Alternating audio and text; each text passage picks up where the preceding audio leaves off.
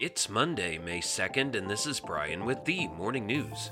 Give us 5 minutes and we'll give you the headlines you need to know to be in the know. House Speaker Nancy Pelosi and a delegation of U.S. lawmakers pledged Sunday to support Ukraine until it secured victory against Russia after meeting with Ukraine's leader in the capital city of Kyiv.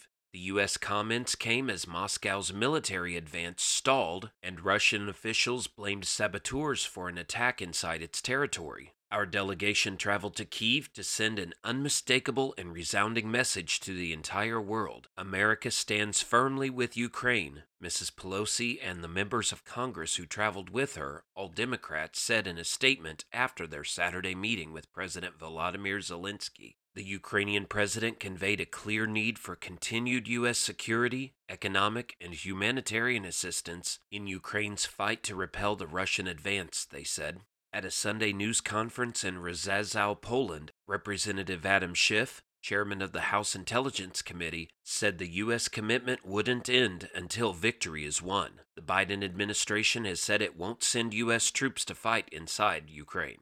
Meanwhile, Ukraine on Monday said it sank 2 Russian naval vessels in the Black Sea with drone strikes as explosions rang out once again in Russia's border region of Belgorod, and heavy fighting continued in eastern Ukraine.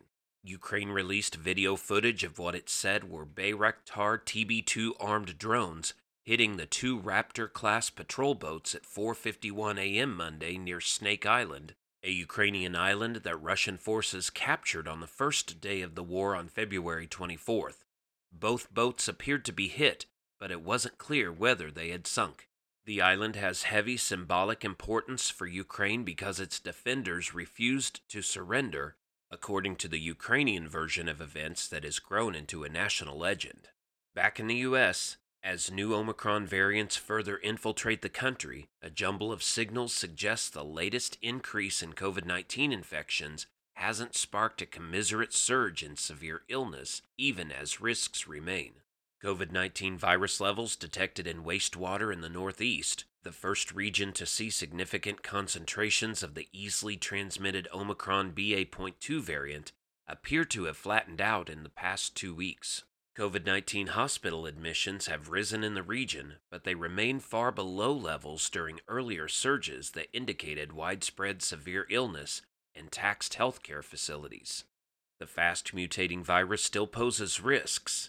New York State is a hotspot for rising cases from another, even more easily spread version known as BA.2.12.1. According to Johns Hopkins University, cases have recently risen to a 7-day moving average above 55,000 a day. In financial news, U.S. stock futures edged up, starting May on a positive note after major indices logged their worst month since the pandemic began. Futures tied to the S&P 500 rose 0.5% after the broad market index closed down 3.6% on Friday. NASDAQ 100 futures also added 0.5%, pointing to a moderate rebound in technology stocks after the opening bell. Oil prices slid as global benchmark Brent crude fell 2.8% to trade at $104.19 a barrel. Investors are awaiting the Federal Reserve's policy meeting on Wednesday for more signals on the pace of monetary tightening, with markets anticipating another rate increase to counter the highest inflation in decades. And the U.S. Census Bureau is changing the definition of an urban area.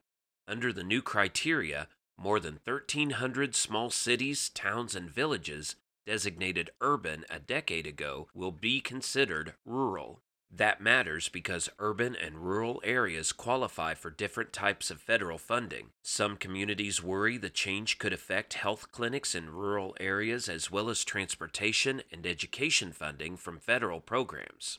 The Census Bureau is switching to housing units instead of people as the basis for calculating what should be an urban area. Bureau officials say the change will make it easier to update between once-a-decade headcounts in the U.S. Now you know, and you're ready to go with the morning news. These headlines were brought to you today by Podmeo. Start your podcast easily at podmeo.com, the world's #1 podcast hosting. Subscribe to this daily morning brief on Spotify, Apple Podcast, and themorningnews.com. Thank you for listening.